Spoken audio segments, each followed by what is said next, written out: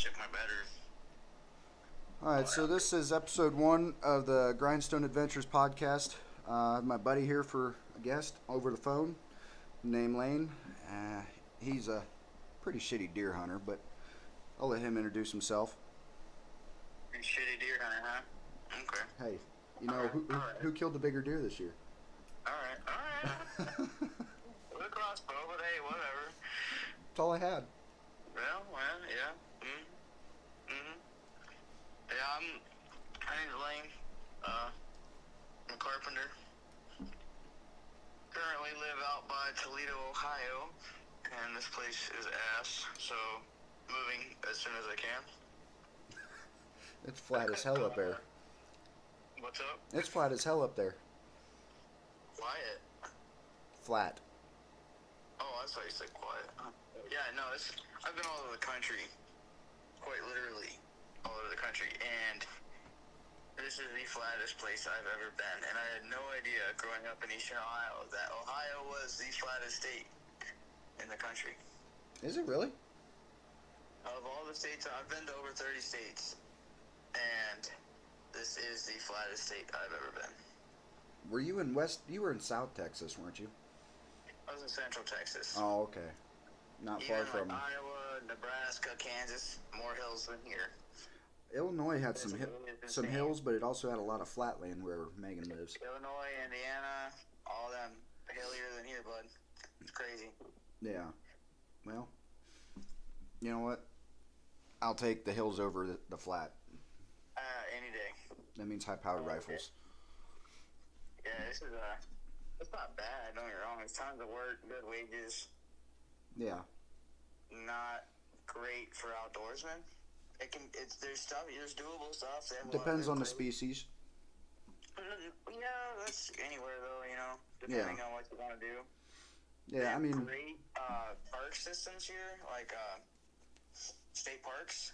oh yeah, Their state park service is fantastic. Not for hunters, but for everybody else. yeah. I'm gonna test out to see how well the West Virginia state parks are, and maybe the Kentucky ones this year. Yeah, the Maumee State Forest is huge. The public land for hunters here, the biggest chunk I think is 200 or 300 acres, maybe 4. That's the biggest Something public like land that. you know of? Up here, that's close, yeah. And it's Oh, got a dirt bike trail through it. oh, that's pretty cool. Not for hunters. Well, no, but you can't control what happens on public land. Yeah, for sure. I went and checked it out one time. Just walked around with my brother pretty much. Yeah. Getting a lay of the land, and there's like 4 or 5 dirt bikes running on that trail. That'd been cool to ride, but it probably would have been horrible in a tree stand.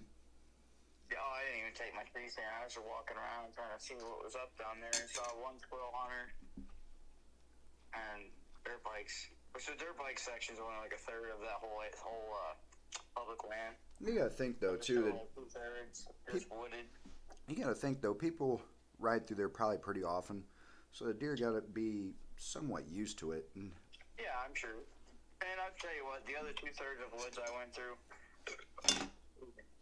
I didn't see hardly any sign. I didn't see droppings, old trails, a couple fresh velvet rubs, but no real hard sign that there's deer living in there very often. what But time of year did you go? this would have been October. Really? No, not really any signs. Well, the corn was still standing, and there's cornfields everywhere out here. Corn, soybean, you name it, it's out here. That makes more sense now. Yeah, extremely. The land out here is a lot of ag. Lots of ag. So I believe the deer there were living or staying near the corn. Yeah. Not venturing into the public land. They didn't need to.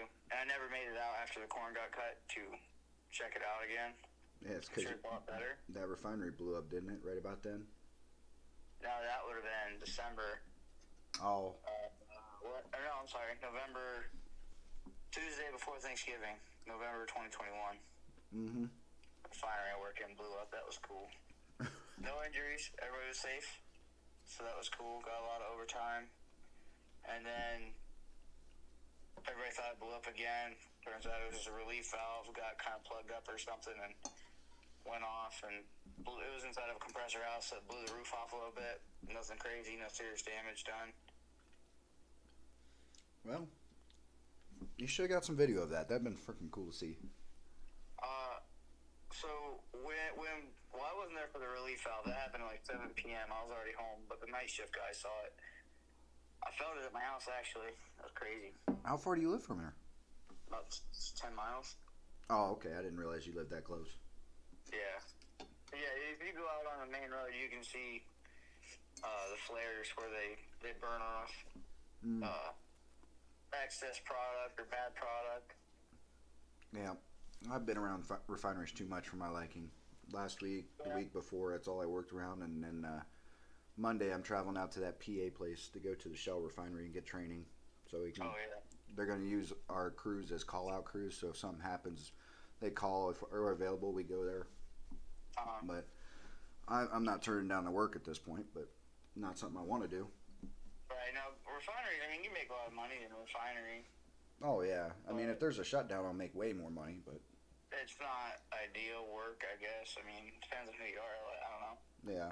But... You know, obviously it's very industrial, and there's asbestos and silica dust and all kinds of shit that's going to kill you. Yeah. I mean, where we were working at, right above Parkersburg, just across the bridge in West Virginia, it's called DuPont, but we were working for Chemours Washington chemical plant, and that entire strip, probably 6-7 miles either way you go down the river, on no matter what side you're on, Ohio, West Virginia. The technician I was working with, he said it in California, if they look up where you're from and you're in a hospital, they see that you're from that area, they automatically charge you $5,000 because it's something. The nickname for the area is something similar to Death Valley or something like that, because all the chemicals blowing in the air all the time. I was like, well, damn, that's nice to know. I've been working in that for the last 3 weeks. Yeah, I never heard of that. I mean, I don't know what all the plants do, but there is a lot of refineries no matter which way of 77 you go by the river. Yeah.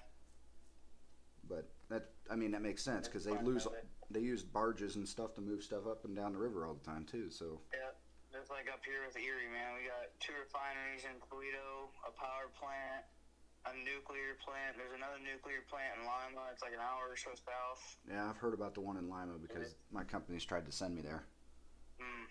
Yeah, there's a refinery in Detroit, which is like an hour or so north. Yeah. Damn, you're that close to Detroit? Yeah. Holy shit. Yeah, the border is only 15 minutes from my house into Michigan. You ought to try and get a Michigan tag next year and go up and smoke one of those suckers. It's weird. I forgot how it worked. Is it different than, like... Yeah, it's weird. Really? I don't remember how it worked. Have to give Steve Ranella a call and be like, hey, how do I hunt your state? Yeah, let me just dial it real quick. I'll call him up real quick. No worries. He's like my best friend. Yeah. I can't. There's a lot from the show, man. That's how I know as much as I do. That show and then the Working Class Bow Hunter podcast. Oh, yeah. Autocast is a good one. Dude, I can't tell you how surprised I was with the Meat Eater show and his podcast. I didn't like it when I was younger, but he's kind of a dry person. I mean, I'd see the show on YouTube ads or little ads here and there across TV or laptop when you're online. I shrugged it off. I was like, oh, that's just another fucking dog and pony show, rich boy that never actually been deer hunting. He's got someone actually guiding him on fenced-in property. And then I sat down one day and I watched the episode. Excuse me. Yeah, it's educational. And I was like, what? I was wrong. This is one of the greatest hunting shows to learn stuff and learn how to cook it I've ever seen. It is the greatest because, we grew up watching Drury Brothers and... I still watch the Drury Brothers. And all them. Yeah, they're great. Don't get me wrong. I'm not talking shit on these guys. You don't learn much. It's more of an entertainment thing. Mm-hmm. They don't tell you how to play wind and all that. Well, they're starting to now with the Deercast app, but that's because they're pushing it. It's their app. Yeah. I guess that's been out for a few years now. I thought it was about 4 or 5 years. Yeah, I just got it this year, and I'm not I've got it. It's foolproof, but it's pretty fucking cool. I've got it, but I don't pay for it, so I just get what I need out of it, and that's it. Do you pay for Onyx? I just got it last week. Oh, then you get your Deercast for free. What? Yeah, if you're an elite member of Onyx, you can get deer cast for free. I'm gonna have to look into that because that'd be nice for like shot placements and shit like that. Yeah, deer cast is phenomenal. I mean, you get a ton of information. My deer I shot this year was, or I guess last year, whatever, this season. What? When did you shoot that again? November 5th. And he was a 6 point. Friday. Thursday. Yeah, it was a small 8. Oh, a small 8. I can't remember. My first compound bow buck. I ain't knocking it. I'm just saying I don't remember seeing it. Oh, I know. You must have got it when I was down here. Next year I'll get a little bigger. It ain't my biggest buck, but it's my first buck with a compound bow. Nice little 8 point. I'm not pretty happy with it. I'm still waiting to do that. However, I do have 2 bow kills now under my belt, and both of them were bucks. Mm-hmm. I don't know how I'm going to top that next year, or next season. I mean, you got some potential bucks on your cameras. I did pull the cameras already this year. Actually, you pulled them? Yeah, I pulled them because I was having trouble with my card reader, and my laptop and stuff is the only way I can read cards now. But I pulled the cameras. I'm going to reset.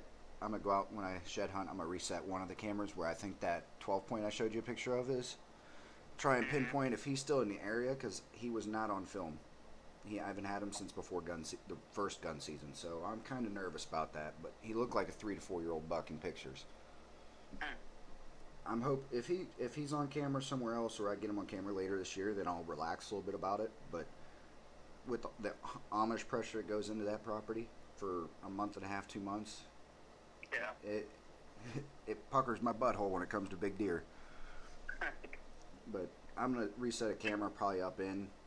The bad part is, I mean, if you had the map, I could pinpoint the direction the wind's always typically blowing, depending on which side of the road you are at Funkhauser's. And shouldn't say you on here, man. Huh? Don't tell them your spot's on here, man. Oh, it's private property. They can't get permission. Poachers.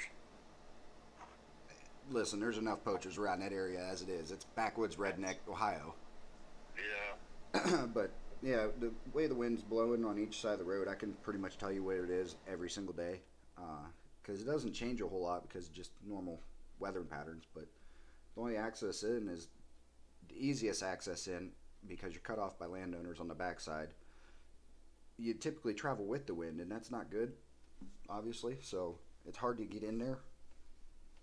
And I'm gonna try and figure out a way to get a stand or a climber back up in there for next season. So we'll see what happens. But yeah, I don't know how I'm gonna top that buck. Did I tell you what he scored? Just under 150. Yeah, an eighth of an inch under 150. Now it's not an official score. You go get it officially scored and see what happens. Oh, I'm not doing that. The only reason I got him scored was so when people asked me, I had an answer. Because if you did, I think he'll come up a little bit bigger than that. Possibly. I mean, Jake scored it, and he scored his big buck that I thought was massive. He scored it like 133 or something. I was like, you need to redo that. Yeah, I was like, there's no way, because I think Jake's buck carried 4 inches of girth all the way out the main beam. I have no idea, and I'm not a scorer, so.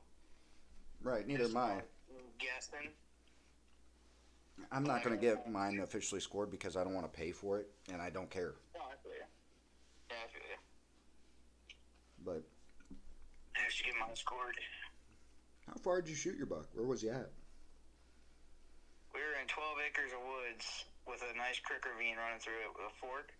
I was by a CRP field. Okay, on the where the pipeline splits it. No, that's on the north side. I was more south. Oh, back towards the pipeline 90. So you come down off the hill from where Mosley's used to live and back in the ways there. Oh, no. I was across the street from there. Oh, you're back up in where we used to ride and squirrel hunt? Yeah, back over there. Okay. I know what you're talking about now. Yeah, it's about 12 acres right there. And I did hunt that last year, and there's a ton of sign, but I never saw deer. I've always seen sign up there. It's just, we never did anything with it. Actually, I saw a stand in that little, across from the bridge. Yeah. But anyway, I'm up over this hill. I got a funny story about this. Fuck. But on the corner of a cattle field down the hill into the woods. Mm-hmm. It's like crest the hill, cross fence, get into the woods, start dropping down into the ravine. And the way my stand was set, I was facing two trails, and I had two entrances from the CRP field on my left walking into me that I could see. And it was a rut. They were rutting hard. Saw 3 bucks that day.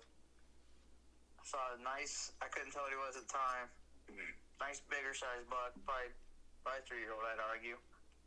Came in, looked in, checked it out. My wind was good, so I know he didn't smell me, but he backed out and went around, so I don't know why. He was probably sniffing the area for a hot doe had been by recently, and when he didn't smell it, he probably just went look somewhere else.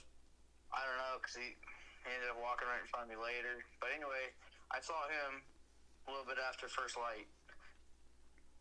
A little while later, I see a spike buck run up the main trail. There's an old bulldozer trail comes down and then makes a loop. Yep. Spike took off and I didn't pay him any mind. And I see this little 8-point come in. I'm like, first opportunity I've had at a deer. I've been hunting hard all year. Right. So for over a month, I've been hunting pretty hard, trying to get some meat in the freezer. And I was like, shit, first compound bow buck, that'll do.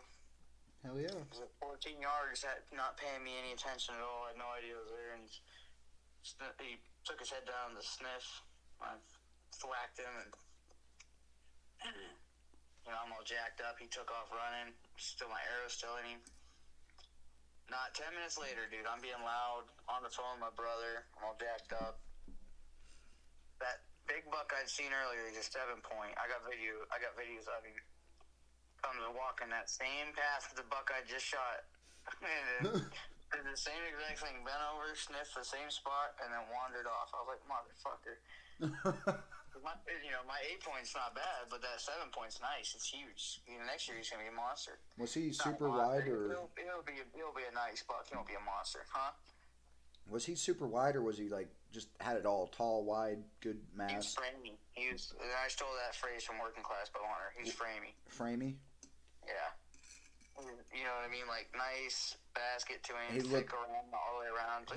He looks like a perfect buck. Yeah, except for he's a 7-point. If he was an 8-point, he'd have that perfectly symmetrical rack. But I like it, I like that crab claw. Yeah, he's so my buck then wouldn't be framey either because one side's so much wider. No.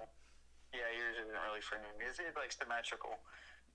But yeah, and then I went up and talked to the landowner, my buddy's dad, who I was hunting on, and what did he say? We actually went up. We went to get breakfast. Actually, right after that, I wanted to let the buck sit for a little while to expire. And went and got breakfast, and came back. Me, the landowner, and the landowner's buddy went down, and we hear some rustling in the ravine. It's all briars and thick, and can't see. And so I go down to the end of his property and try to bump him back up onto the property farther to make sure he didn't go onto the neighbors, and try to stick him with another arrow. Well, he got around me and ended up on the neighbor's property, so we pulled off and went down, got permission to come up, and I'd found him, and he's, breathing his last couple breaths, and I stuck him again, and he expired peacefully, for the most part. I mean, yours sounded like at least a humane kill. Yeah, it wasn't as good of a shot as I thought I made on him. Where'd you hit him at originally? So what I thought I got a little high on that first one, and I thought my arrow went, because I had him quartering away. I had a nice angle on him. So you hit him high. Do you think you just hit lungs? Yeah, I thought I double lunged him. High in the first lung, and the left lung, and then lower in the right lung. I thought I smoked him. So when you cut him open, where do you hit? I was a little farther back. I only got one lung and liver. It was probably 4 inches back than what I thought, which, sucks. But. Right, so you probably should have gave him, most of the day and went in the evening to look for him. Yeah, I gave him 4 hours. I thought that'd be plenty, and I should have gave him at least 6. I'm guessing. Who knows? Some things are tough for nails, Well, you make me seem like a bad person now because of the way I killed my buck.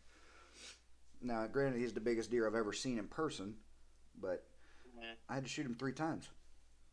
I mean, it happens, man. I mean, I dropped him with the first shot. I shot that one 2 times, you know? Well, yeah, but that tends to happen with those back shots when you don't give him enough time. I shot mine and dropped him in a spot 10 yards from me. Nearly hopped out of the tree stand to break my leg, but I climbed down the ladder instead. Went to put another shot on him because he was slowly drowning because the way he fell down in the water was running upstream towards his face. So he was either going to drown and die horribly, or I was going to shoot him again and kill him quickly. And when I went to shoot him the second time, he flinched, and the arrow skid off his shoulder blade just underneath the hide, so it hurt him. That's all it did. It didn't go anywhere near killing him. And now, mind you, I'm shooting Meat Eater G5 broadheads that make an 1.5-inch hole, so I'm pissing this dude off. I have to. Like I feel bad at this point, so I recocked the bow again, and then I sent one through his chest cavity from the front, rest under where his neck would be, straight through, and I clipped the back of his heart with that and took out a lung.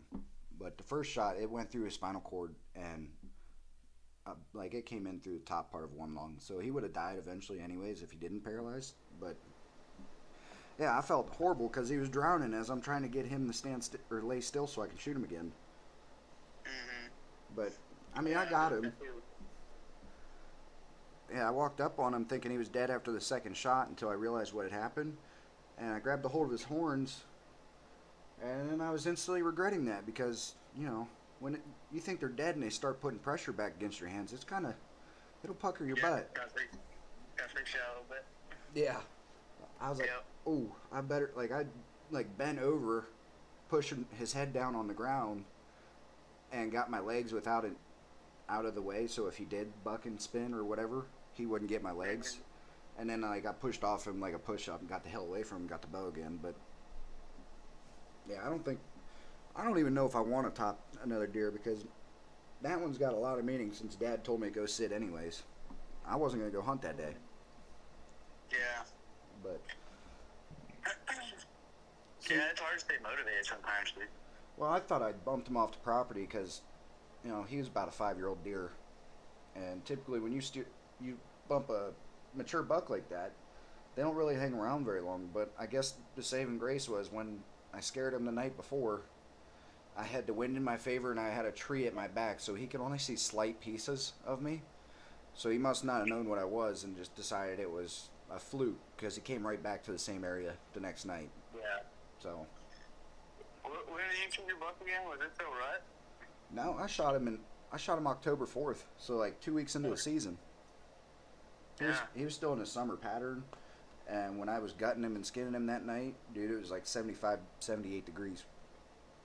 I didn't get to do what I'd like to do, because when I shoot a deer, I typically want it to hang in like 30 or below weather for a day or two, and this time I'd get him gutted, and it took me a while to skin him because I'd never done a cape skin before, and once that was done, I threw him in a cooler with as much ice as I could get at the house, and then I went to town and bought more ice and threw him back in the cooler after I'd quartered him out, and then I butchered him the next day.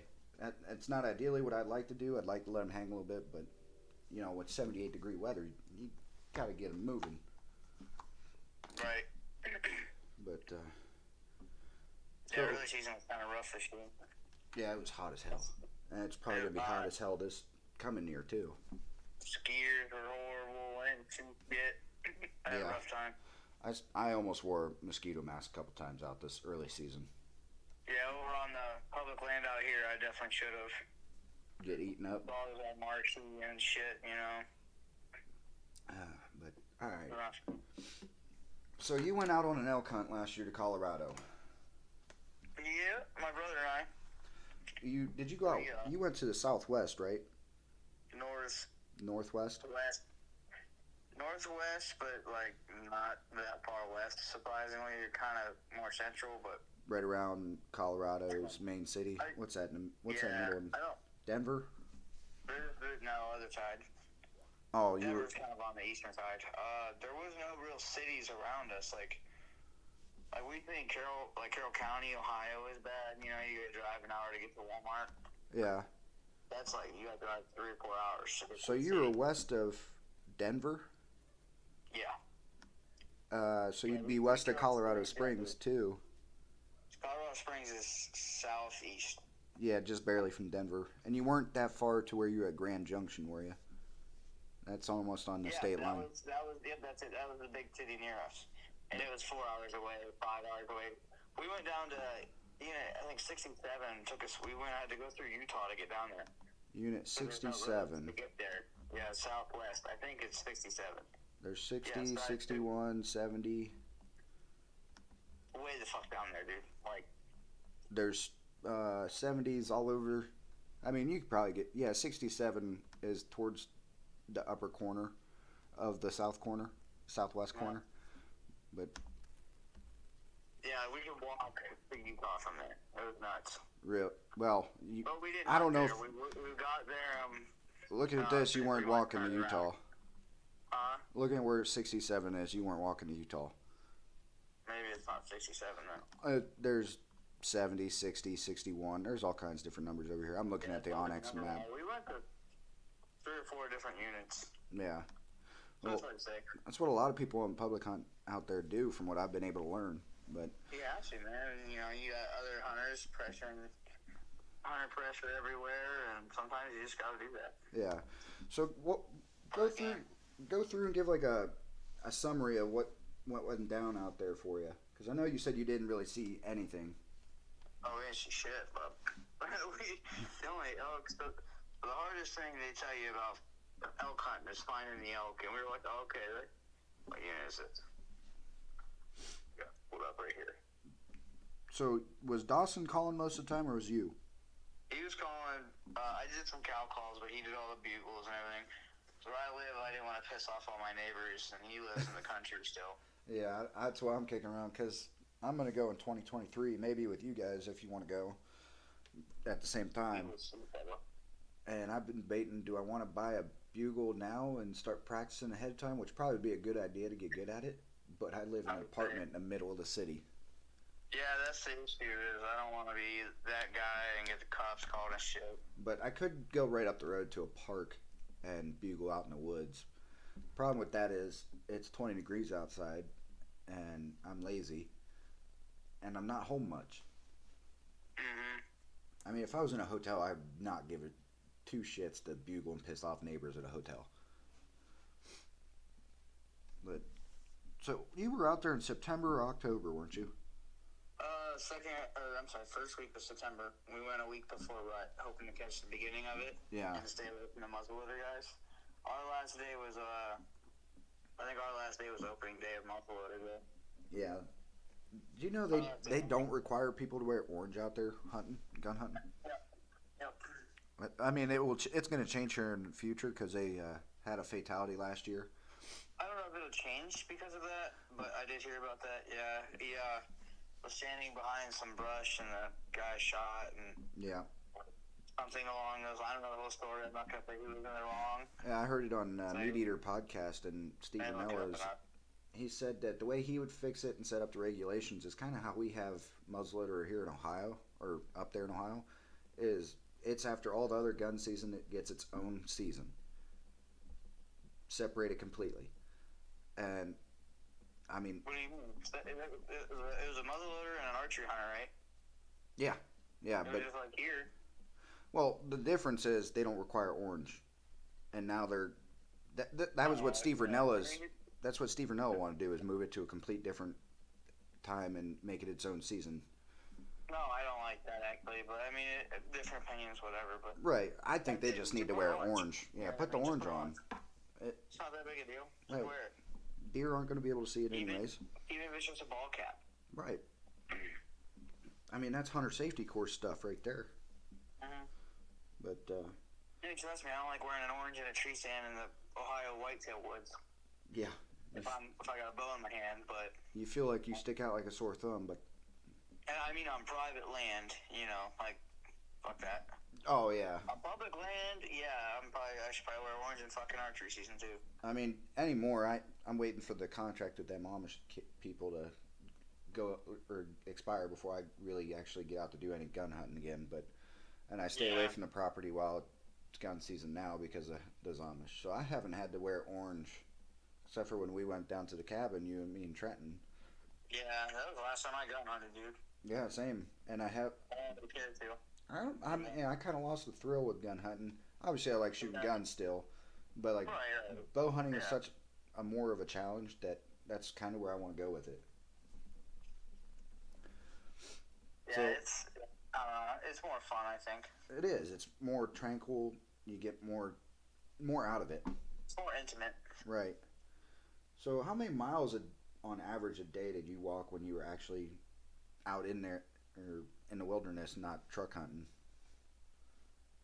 We truck hunted the whole time. We had to. There was No access points. no water. There was no water. Like we could have went out for a day, and then the next day we'd had to come back to the truck to get more water. Oh, okay. Maybe 2 days. We might have made it 2 days. It was 90 degrees every single day. One day it was over 100. What would you have done if you got an elk? Pissed ourselves first thing, and then been like, wow, holy shit, there is a god. That now you have to deal with that heat. You probably lose some of the meat. I don't know, man. I mean, it gets cold in the nighttime. It dropped 40 degrees. Oh, did it? It got down to 30 degrees one night after being 90 in the day. That's cold. It's a desert, man. It's a desert. You think Colorado, at least me, I never knew there was desert in Colorado. I always thought it was, big mountains, lush pines, blue rivers. Yeah, that's what Some of it is. I mean, that's all you see in the YouTube videos of people elk hunting too. Yeah, nope, that ain't it at all. It's hard rock, sand, sagebrush. You think No shade. you No think shade desert? at all. You think like the desert and the plains and stuff. Like you think mule deer area. Oh, we saw a bunch of mule deer. Actually, the only animal we saw in abundance of was fucking mule deer. We didn't see any bear like we wanted to. Did see 2 badgers. That was cool. Did you see any good bucks out there in the mule? Saw one nice mule deer buck. He was in a bachelor group with 3 other bucks, and they were all nice too. But obviously the big one stood out. He was I wouldn't say a monster mule deer, but he was big. He was nice. You have to draw for mule deer in Colorado still, right? I don't know. Huh. I have never looked to hunt mule deer yet. Well, maybe I'll look into that because because I know you can in certain units out there in Colorado, you can double up for the same price and get a bear tag as well, and it's encouraged to double up. But I don't know about the mule deer. I have to look into that because I read the regulations on elk hunting yesterday. I don't know. But if it's cheap and you don't have to draw for it, then I'll buy both tags and I'll go out there and whichever one I get, I'll get. But I have heard that mule deer meat is not as good as what you'd think it'd be. Never had it. I don't know. I'm gonna reserve final judgment until I taste it. Yeah, me too. I know elk tastes good. After I cook it, like when I cook it, not somebody else cooked it and I tried it. After I cook it and try it, and then I will say whether it's my favorite or whatever. Right, like I like deer burger, whitetail burger. I love deer steak. The way I cook it, I had someone cook me a burger. The way I cook venison, period, is it's got to be dead. I don't want any blood in it, nothing. And that's just my personal preference. Like hell, people make fun of me because of the way I eat steak. How do you eat steak? I'm not telling you because you'll hang up. Oh, we're not friends anymore. But you put fucking A1 sauce on your steaks, don't you? huh? You put A1 sauce on your steaks, don't you? No, just salt and pepper. Sweet baby rage. Oh, you don't even season them. I put salt and pepper on it. It's all you need. Fucking white boy. Well, I am white, but Pinch your way a little. when I cook venison, I want it dead, dude. I throw them deer steaks in a cast iron skillet, some onions to saute up on it, throw a little bit of light beer in there to cook in with it. It's all you need, right there, in my opinion. I've had someone cook burger, which I mean I cook burger the same way I would cook a beef burger. It's just I make sure it's dead in the middle. And someone cooked it where it was like medium or something like that. I don't know. There was a lot of pink left in the middle of that burger, and the gamey taste of it, the gamey flavor, and that I don't know if it was buck from the rut or if it was just the way it was or butchered early. I don't know what it was. I couldn't eat it. I had to turn my head up to it. I can't believe I'm friends with you. Dude, I swear that game taste was bad. I don't even think we shot that deer. I think that was a roadkill. Oh, I don't know. I mean, I've never out of whitetail. I've never really had that gamey taste be bad enough to where I think it's gross and I won't eat it. That was the only time I've ever had it. Every time since then, maybe cooked it bad, or maybe you're just a pussy and you don't like bloody meat. I can eat bloody meat. I prefer not to. To each their own, though. I also did eat those 12 hours after they were cooked because I came home from working a 10-hour shift at the factory when I was up there still. And so did I sit heated. out, or were They were in the fridge, but they weren't covered. Oh. So I ate them 12, 14 hours after they were cooked. So who knows? Right. I don't know. Yeah. I like my steak bleeding on the plate. Yeah, you like the way God intended. You're like. Actually, did you know? I think I'm not gonna say because I don't know for sure. There's a religion where you are not supposed to eat, and it might be. I don't know. Anyway, you're not supposed to eat bloody steak. You're supposed to cook all your meat all the way through.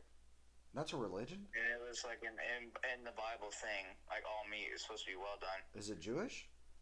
I don't know. I was gonna say Jewish, but because I know Jews. No, for sure. Jews can eat pork. It's the Muslim that can't eat pork. I think Hebrew can't either. Huh? No, Hebrew's Jewish. What am I talking about? That's weird. I've never heard that. Something I don't know. I'm not even religious. I don't fucking know. But I might look that up. That's kind of interesting. It was interesting. I saw. You said they have to. There's a religion. On it. A religion that always cook their meat fully through.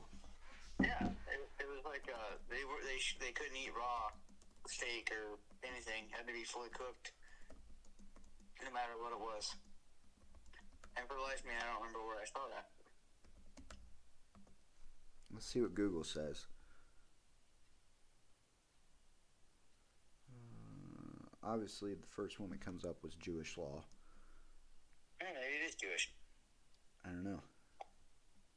Oh, feel bad for him. I know, right? Missing out. Yeah, for real. There's a lot about. Well, what are you talking about missing out? You don't eat rare steaks. I've had it before though, so I know what it's like.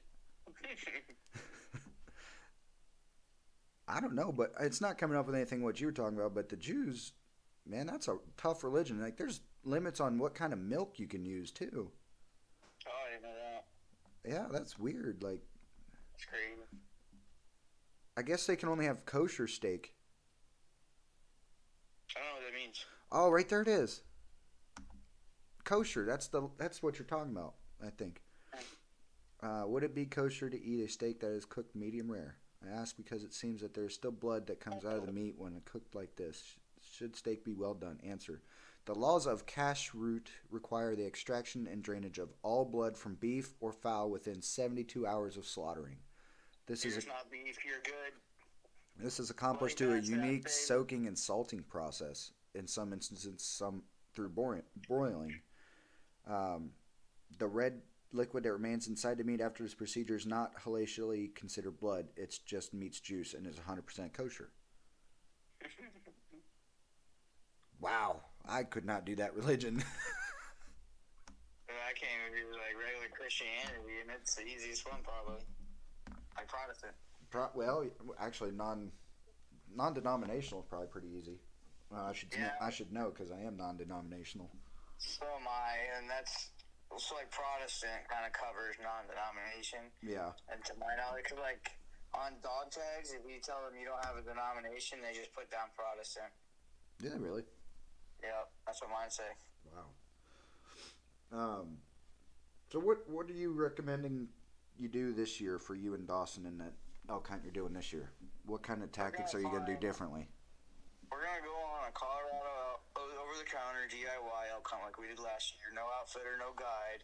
Yeah. Because we're poor. I mean, not really. We do all right for ourselves, but, it's just expensive.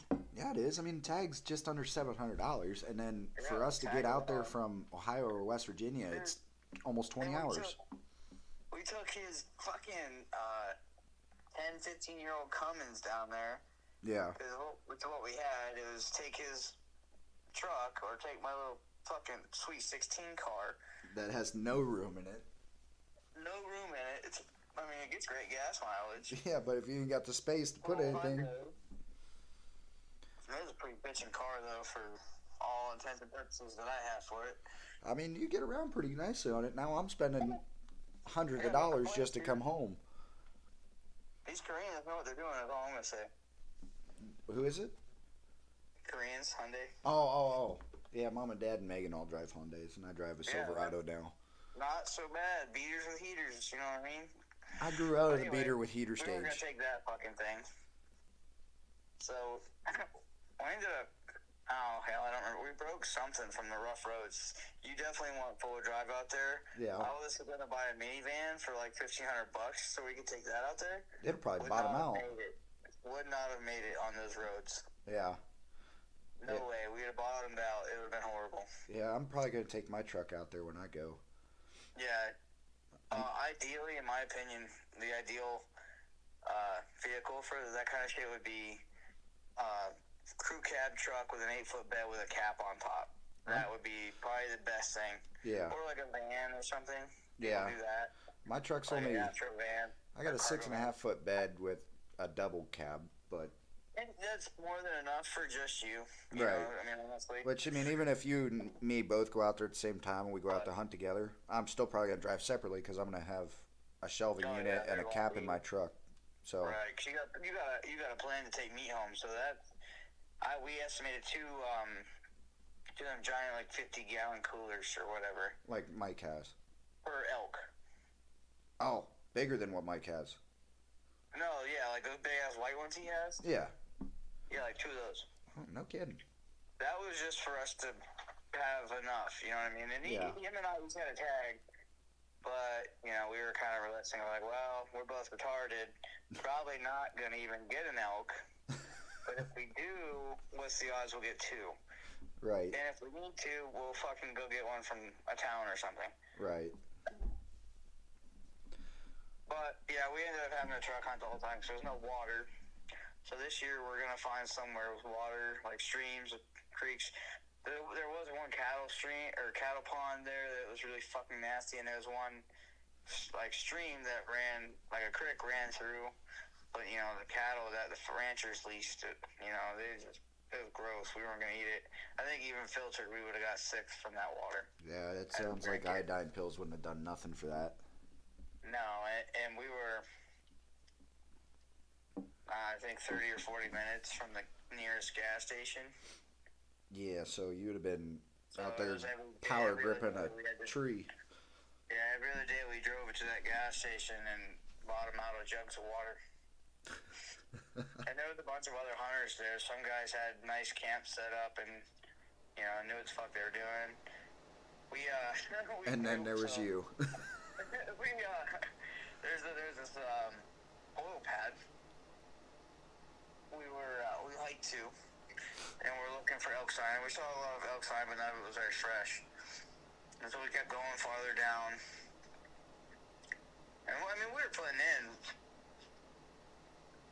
Well, the first time we got to a spot and were able to take off, we didn't find any fresh sign or water, but we went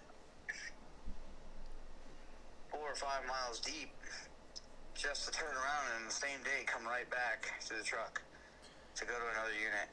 And that was like that unit was, we were on a bench the whole time. Yeah. But we couldn't move up or down on the bench with 60, 70 pound packs on. You know what I mean? Like it was thick. Not feasible. Not feasible for there not being any water there. Oh yeah. At the very bottom of the mountain there was, but to get down there, you couldn't hunt down there. You probably wouldn't see much. Oh, that's where the elk would have been. Oh. Yeah. Yeah. We went to that one first because it had the best success rates. But there's been a 2-year drought that we didn't know about in that side of Colorado, so there was no fucking water. Anyway. So you're gonna hunt somewhere with water. You're gonna hunt somewhere. Yeah. But we were hiking, so we hiked past this oil pad, not seeing anything, ripping calls and stuff. So we came up with a different game plan. I forget what it was, but we're coming back. We dropped packs by this oil pad so you can drive up to it. Mm-hmm. go all the way 2 miles to the truck through this mountain and ridge line, and then cross this stream and this marsh to get to the truck on the road. Get to the truck, I look at my brother, I'm like, oh fuck, you got the keys, don't you? Because we're both retarded, I knew to ask, but I didn't put him know in the to pack? ask until we were at the truck. And he's like, fuck. And we were like, motherfucker, like, we had to go 2 miles back, up the fucking mountain, all the way across the ridge, down the draw, up to the oil pad, grab the keys, and then all the way back. At that point, it would have been just take your packs back anyways. Actually, we might have, I don't remember. I say it wouldn't have been worth driving all... No, we didn't. We just drove, because we were exhausted. We've been hiking all day. Right. And we were out of water at that point, too. It was in the truck. That was a lot. Yeah. But we're sitting in the truck chugging water, and these two guys come walking by, or driving by. They were going home. They're from Idaho.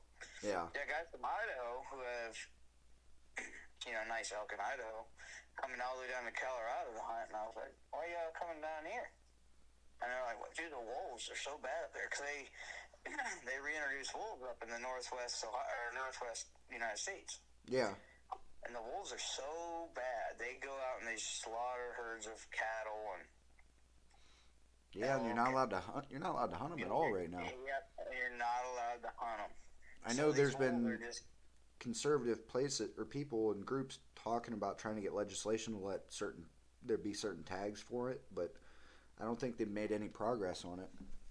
I don't know if they have or not, but they need to because it's ridiculous. Wolves, and everybody argues, well, wolves are from, there used to be wolves here. There used to be wolves all over the United States. Yeah, but there wasn't a bunch of people going out there and milking cows and giving all kinds of different food. Nature balanced itself out back in. Well, yeah, but there's no predator for wolves, and we're the only predator. We're the only thing that can manage wolves. Mm-hmm. Just like how the Midwest have issues with coyotes. Yep. It takes us to manage them because they don't have predators. And they breed every year. At least 4 to 6 pups every year. But wolves are savages, man. They're fucking... They'll kill and not even eat the meat. They just kill to teach the young. Right. They don't eat it. I mean, they're pretty big, too. Oh, yeah. For sure, but... Every bit of 60, 70 pounds plus. These wolves, they're scaring hunters out of those northwest states because they don't want to get attacked. Or... get attacked, shoot one, and have to deal with the legal consequence and blah, blah, blah. And go through the investigation. Yeah, we were bullshit with these guys, and they took a shot at one, and I missed. They were 30s, 40s. Yeah. Knew a hell of a lot more than I. But, yeah, we just couldn't find them. We saw one elk the whole time. It was a cow elk. We were driving back from that gas station from getting water, and it ran out in front of us on the road. And you're not allowed to hunt within 100 yards of each side of the road. Not allowed to hunt for each side of the road about 100 yards out. Yeah. Did you get either sex or did you get bull tags? So if you go and you can buy... I don't think the price is different. We got either sex because, we were going to shoot whatever we could. Right. Right off the rip. I told my brother I was going to wait till Wednesday. Yeah. But by Monday, after not seeing shit, I was ready to shoot whatever. Cow or bull, it didn't matter. Yeah. It was a hell of an experience. Yeah. It was an expensive experience. You're missing work. You're missing a week or so of wages. Yeah. And then we always estimate about $1,000 in gas. Yeah. Depending on where you live and what you drive, obviously. Depending on who's president. Yep, the price of the tag. Colorado elk tag was like $650 for us last year. Yeah, it's about $680 now. Buy a quality frame pack that can haul heavy loads. You need to buy a really good quality hard stiff sole boots so you don't fuck your feet up. You need to buy a decent shelter, tent, tarp, bivvy, whatever. Decent sleeping bag. It's 90 degrees in the day, but it did drop down to 30, which was our only cold night. The only night I got cold. But I put my puppies on and I was fine. You need to buy, good arrows, good broadheads, quality setup, gear setup, dialed in, Yeah. I mean, you guys had a lot of issues and you like struggles that you went through, and you weren't even filming. When It's I just growing pains, man. That's how you learn. We did it the hardest way you possibly could because it's the cheapest way you can. Yeah. And we kind of wanted to do it the hard way anyway and learn for ourselves. Right. I mean, that's how a lot of people do it, though. They learn by doing it themselves, starting out the hard way, and then they work their way up to where they can go I out. shouldn't say doing it ourselves. YouTube's a hell of a tool. Yeah, that's how I learned to work on vehicles. But it's kind of one of the things that you don't know until you're put in the. You don't know what like, you don't know. Hands-on learning. Yeah. We didn't know what the fuck we were doing. We went down there watching countless hours of YouTube, and like Elk Shape's a great YouTube show to watch for elk hunting. Elk Shape? I can't remember the guy's name, but he's fantastic. Yeah. Elk Shape, yeah. I think I've seen some of their videos the last 2 days. And Meat Eater and Hunting Public, I like them a lot. Yeah. Hunting Public's with the younger guys that go out and pack a 4 to go public land hunt, right? Yep. Yeah, they mostly do whitetail, but yeah. Yeah. They say those guys. I've watched about 4 or 5 of their videos the last 2 days since I've been doing all this research on Colorado elk hunting, and they actually, no matter what video you're in, whether they get a bull on the ground at the end of the video or not, they tend to find a lot of bulls, or at least get on some cows. Yeah. So yeah, I don't. That's what we got to figure out. How the fuck do we find elk when you're elk hunting? Like, we didn't cover as much ground as we should have been because we were in whitetail mindset, I guess. Like, we weren't going fast, we weren't moving fast. We were trying to kind of creep everywhere we went, not spook anything. Yeah. And then actually that elk shape guy, it was his buddy or intern or something. He was from Michigan, and he's like, "This is a message to all the Midwestern guys out there. It's You're not like whitetail. You gotta move. You gotta get to the next ridge. Get to the next ridge. Hurry, hurry, hurry. Yep. All day long until you get on elk." Yeah. And we found that out the night before. We watched that video the night before our last hunt, I think, our last day of hunting. So it was too much. It's like too little, too late. Because those hunting public guys, those hunting public guys, their first day, they're walking 6, 7, 8 miles in, and then they're going further as their trip progresses. And that's what we wanted to do. If they get one, they're hiking 10, 20 miles back out. Oh yeah. Look up Aaron Snyder sometimes. He's a big Western hunter. He's from Oregon. Really? Yeah, he owns Kafaru now. Have you ever heard of Kafaru packs? No, I haven't actually. They're some of the best packs on the market. But like frame packs. Really? Yeah, he's pretty cool. He's got Kafaru cast. Him and his buddy do that. He's awesome, man. Like, he owns a company, and he's like, it's just a normal dude, Kind of like working class. Redneck, working class dude. Yeah, he would get laid off or get fired from jobs because he was hunting too much. He'd get off Friday afternoon, pack his shit, go hunting for the weekend for elk or mule deer or whatever. He spends half the year in Mount. He's a cool guy. Yeah. Cool guy to listen to. Obviously, I never met any of these people I'm talking about. All right. But yeah, he's cool. I like his shit a lot. I'll look at it up here. I'll probably look that up tonight while I'm figuring out. Yeah, I'll look that up tonight. So the one thing I wanted to get to is you and me both watch a lot of YouTube video hunting shows, informational stuff like that. Whether it's whitetail, elk, or any other species that we're interested in hunting, we watch a lot of videos on it. So, what I want to know is, what shows have you watched? You don't have to say the page name or anything like that, or their actual name. Just like, what have you learned from all the different shows you've seen? Whitetail, elk, doesn't matter. It's all kind of the same, like working. My brother got me into working class bow hunter. My brother, I've been listening to him for almost since they started. I think like a year or so after they started. I think they're 5 years old. But and he'd been doing the research and stuff. And then I left Ohio and went to the Army.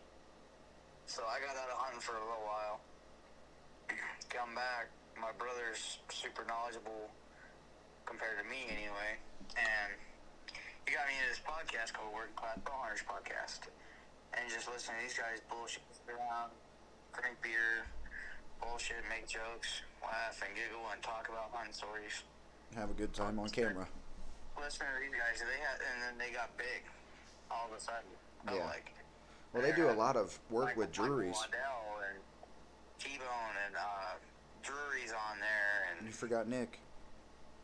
Nick Mont, yeah, sure, but like, yeah, they're having all these people on there, and it's crazy. And right. I'm listening, and I'm learning about the wind, and the wind was always something. My grandpa just used to say, "Play the wind." Yeah. But then he wouldn't do anything if the wind was bad, so then I wouldn't think of anything of it. Like, it wasn't a big deal. Yeah, we kind of had this conversation, 2 weeks ago? Yeah, something like that. But yeah, the wind is the most important fucking thing. Like, it is. If the wind's not right, you need to come up with another plan. Play thermals. Thermals are huge. I'm still learning about thermals. I've taken what you've learned, you taught me, and done some research. I am too. But they're hard to play sometimes, depending on your landscape. I mean, I'm no professional hunter. I do know more than probably my brother or my dad, but that's because I've doing a lot of homework the last 3.5 years on hunting. Because like you, I went to college right out of high school, and I didn't get a whole lot of opportunities to hunt because I just didn't go home or take the time to go out and hunt when I was in college. So that's on me, unlike you, where you had the Army keeping you from doing it. My 4 years away, I got to sit, and I sat in the blind. My brother set up at my grandpa's for 1 weekend was all I got to hunt. Yeah, mine was just I was too lazy pretty much to do the work to get out there and hunt when I was in college. But since I got out of college, the amount of information I've forced myself to learn, and now it's to the point where after the last several months of things getting hard, me moving away down to West Virginia and stuff, like the woods and all that's all that gives me peace of mind anymore. But I can tell you this, I haven't shot the biggest deer. I'm not a professional, but if I'm going to give someone advice on starting out to hunt, learn to hunt the wind. 94% of the time, it will help you be successful. There's only a few times where you can mess up the wind and be successful with a mature deer, a big bull elk, don't matter what the animal is. If you're not paying attention to wind, you're going to fail, pretty much. Seriously, you gotta learn to play thermal too, because that's just the same as playing the wind. Yeah. I'm still learning about thermals. But our one buddy... The heat of the day, push or rise your scent. Right, and I bet that's a huge thing out there in Colorado. It's everywhere. Yeah, because you're in different elevations the entire time. Mm-hmm. If you got good wind, but then the sun comes up, now your wind's rising. If you're in the bottom of a hill, it could fuck you. If you're on top of a hill, it could fuck you. Right. It all depends on where you're at. The sun's starting to go down, It's 20 minutes till sunset. Your thermals start dropping. They're gonna fuck you. Right. You gotta know. And like you said, it resorts back to you have to know what your wind is doing at all times. And it's incredibly hard, especially to stay still in a tree stand and then just get your puffer out or your milkweed, whatever. Yep. Pain in the ass, It is though. And say everything I've learned the last 3 years, I can credit to a couple different shows. I'm still kind of new on the Working Class Bow Hunter, but I do like their show, their podcast, and I've learned some things from them. But the main place I've learned everything is Whitetail Edge. Ben Rising. He used to work for the Drury Brothers back in the 90s, 80s, somewhere in there. Something like that. I didn't think that guy was that old. Who? Drury's? Or Ben Rising? Ben Rising. He's gray. Completely. Oh, I never watched it. I just assumed. But, I mean, he's probably not more than 40, late 40s, early 50s. Huh? But he used to work for Drury Brothers in Mossy Oak. He ended up splitting off and creating his own show, Whitetail Edge, and he's based out of the Hocking area in Ohio. That's where he works and does his thing. And he's actually, his day job's a logger. Of all things. Yeah, he's a logger.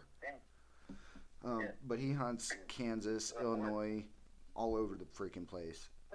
And a lot of his stuff that he does, like it's not meant to be an I don't think it's meant to be instructional hunting videos or educational, but the way he goes about it is educational, and I've learned a lot. Like, he has scent killer stuff he uses that I started using this year, and I had my buck under me at 10 yards, and then later in the season I had another buck under me at 10 yards.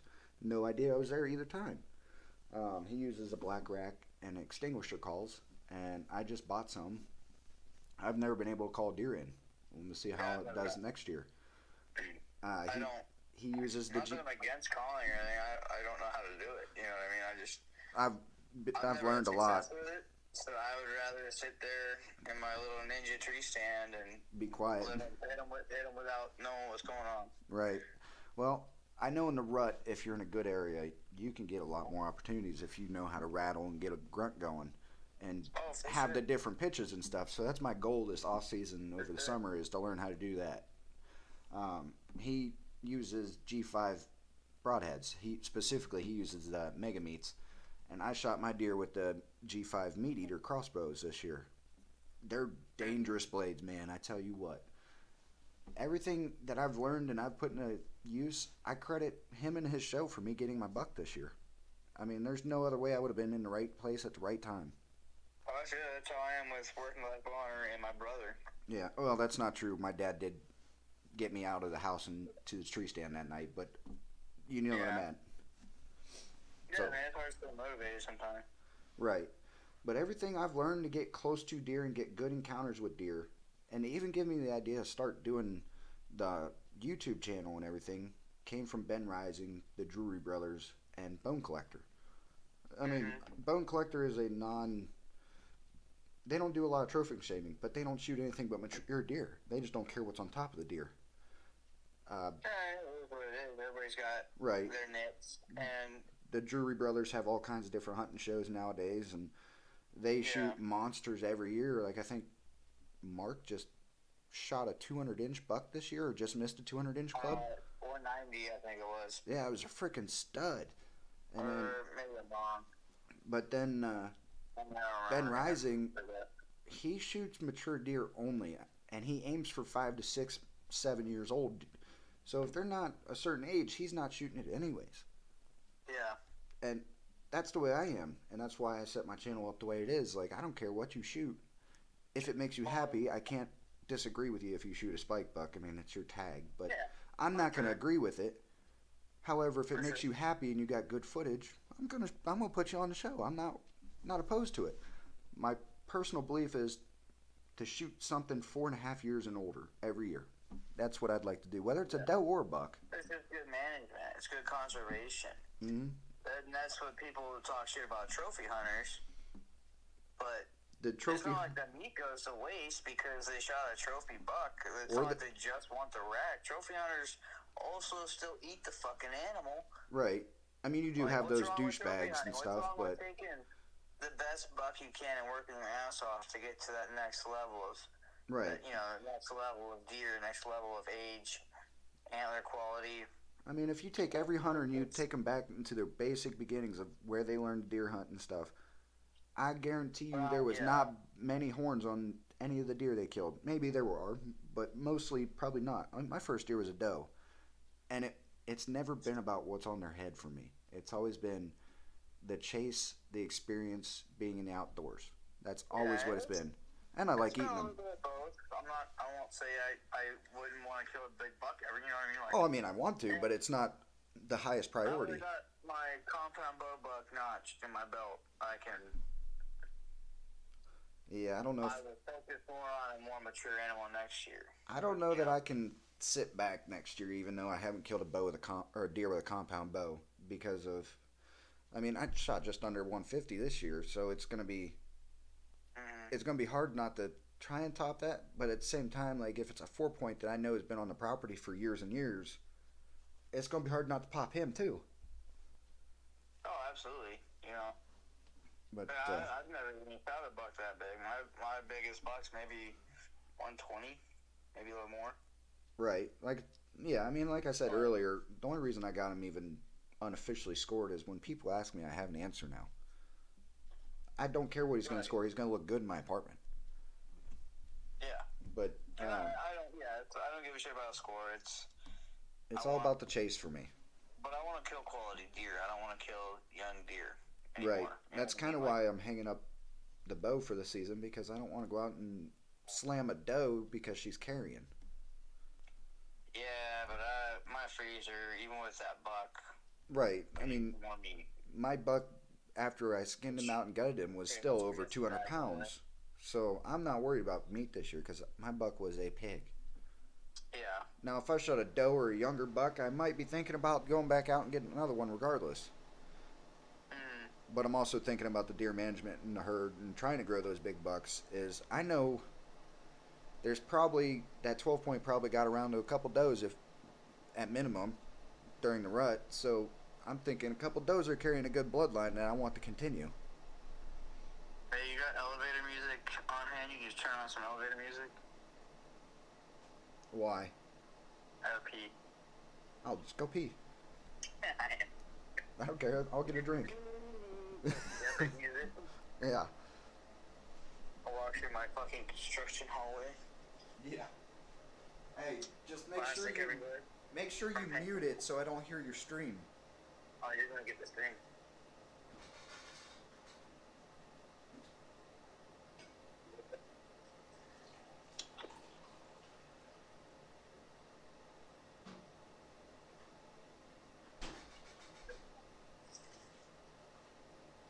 Yeah, I'm not worried about you having to pee or anything. I can, if this works anything like my video editing software, if I can even use this on there, then I can cut that whole break out.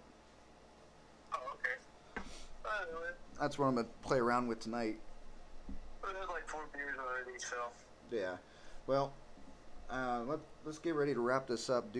Let's see what your favorite memory is of hunting, and then we'll finish this up.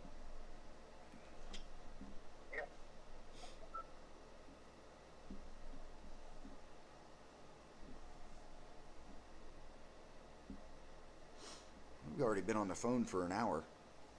Yeah, no. Favorite memory? I don't know. My memory kind of got burnt through family drama from being a kid. But probably shooting my buck with deer, man. That was the most work I put into killing and, having a successful hunt. A lot of trial and error trees, hanging stands in trees and kind of narrowing down what trails get used when. And then a lot of that, though, I will say, had a lot to do with the rut. I got lucky that I had to stand in that spot, which it was a good spot. It was 10 yards from a trail in some foliage, so I had really good cover. Right. It was really cool to see how putting everything I learned into a scenario, seeing how that worked, and then being successful off of that was pretty fucking cool. It's pretty fulfilling. Cool, but yeah, I would have to say. Sometimes, so. I'd have to say my hunt this last year where I killed my buck was my favorite memory hunting. I mean, I got a lot of good memories hunting. It doesn't even matter if it's just deer hunting. Like you said, putting in the work and then seeing it come to fruition, that just felt amazing. And now that I've got him back, and me and my dad are going to figure out how to put him on the pedestal, since he's so tall, I can't hang him on these drywall down here because it'll rip the drywall right off. But you put him in the studs. I don't have a stud finder other than myself. Maybe like $10. Nah, I want him on a pedestal anyways. Okay. I already got the pedestal, so. But yeah, we'll see if the elk hunt I go on in 2023 tops it. But at this point, I'm bracing myself and preparing myself to just go do a bunch of hiking and get a lot of good footage of scenery and signs. Oh, dude, that was the biggest struggle we had. Was finding signs. The biggest struggle we had was we had to keep our focus on hunting because we wanted to go hike. We wanted to go explore. Hey, what's around that bend? What's in that? What's behind that rock? Well, I've check out that tree. There's a couple channels that I've seen the last 2 days that they were out there elk hunting, and they're saying, like, if you see somewhere where you want to go, that there might be a possibility an elk's down there, go. Don't wait, just go fucking see it. And if it's not there, then you know what? You bugle, you keep working, you keep going different places. Yeah, that's why you gotta cover as much ground as possible. And that's another thing is, if anybody's planning on buying or going on one of these Western hunts, you need seriously like fuel tag, pack, extremely important. Boots, extremely important. Next thing that's the most important thing that you're gonna need, other than survival shit, Is a GPS. No, glass. Well, yeah, if you don't know how to use a fucking map, then yeah, bring a GPS. But You you mean can't like rely on that. binos, the Having a hard glass? map too, a paper map. Yeah. Do you mean like glass, like binos up on a ridge? Binoculars, depending on where you are, spotting scope. Colorado, we could have used one. Would have been pretty nice. I'm not real good with spotting scopes. We had really nice binos. Not like Swarovski or whatever the fuck, $3,000 binos. We had nice Maven $500 pair of binos. They were nice, but they weren't. I mean, Vortex makes pretty good binos. Vortex, Leopold. I never heard of Maven. My brother showed me them. I forget what I have. The pair I have are actually pretty good. I just don't remember the brand name. It's not like it's an off-brand or a no-name. It's just not as known as other brands are. But it's still a decent set of binoculars. But, all right, well, I'll be home next weekend, so maybe I'll see you then. Okay, yeah, if I'm not working, I'll go home. I want to get another hunt in, maybe, and see everybody. I haven't seen everybody in a while. Yeah, I need to get out and go shed hunting, too, before Zach gets down there and steals them all from me. But yeah, I wanted to get some of that, too.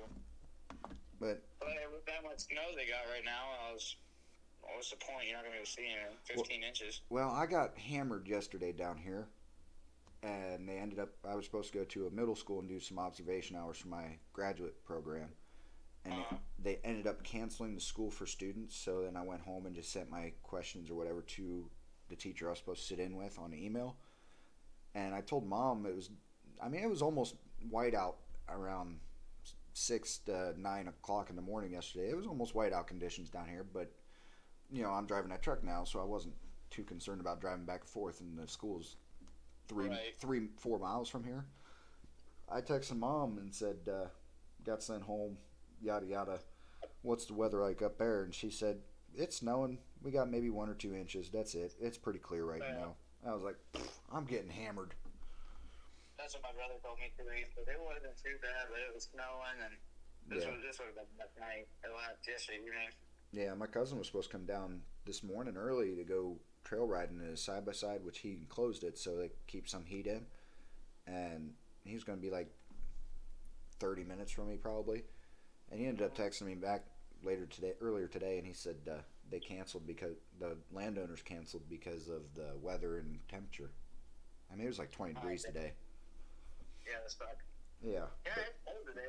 No doubt about that. It's cold. And it was windy. But I don't know. I haven't really been outside today. Yeah, but well, how's it feel to be the first one on the podcast? I don't know. It's weird. First podcast. Yeah, let's see what it turns into, right? Yeah, I mean, can't expect too much from a couple little hillbilly childs, but. Right, that's all I'm starting out as, a little hillbilly. But, all right, buddy. Well, we'll talk to you probably here in a little bit, a couple days maybe. Yeah, probably. All right, well, I'll check you later. Yep, thanks. Yep, see you. See you, buddy. So wrapping up here, Lane knows more about Colorado elk hunting than I do because he's been there. He got a nice buck this year. I still don't remember what it looks like, though. He hunts property that we all grew up playing and riding dirt bikes, four-wheelers on. He lives up in Toledo area, works in a refinery as a scaffold builder. His union tag is carpenter. Been buddies with him forever. Played soccer together senior year of high school. Beat on each other growing up, whatever. When we graduated, he went to the Army as a Cav Scout, and he was stationed down, I think he said Fort Hood, Texas. I don't remember which place. He said Central Texas. I don't know where Hood's at, but he was in Texas and Korea. He got out and came back here and moved up there to work. hopefully he moves back towards Carrollton, where we all grew up here soon. I don't know what my plan's going to be. There's a couple different ideas in the works, but that's another day. So this is the first episode of Grindstone Adventures podcast. I hope you enjoyed listening to it. Me and Lane have BS conversations like that all the time, especially when we're in person.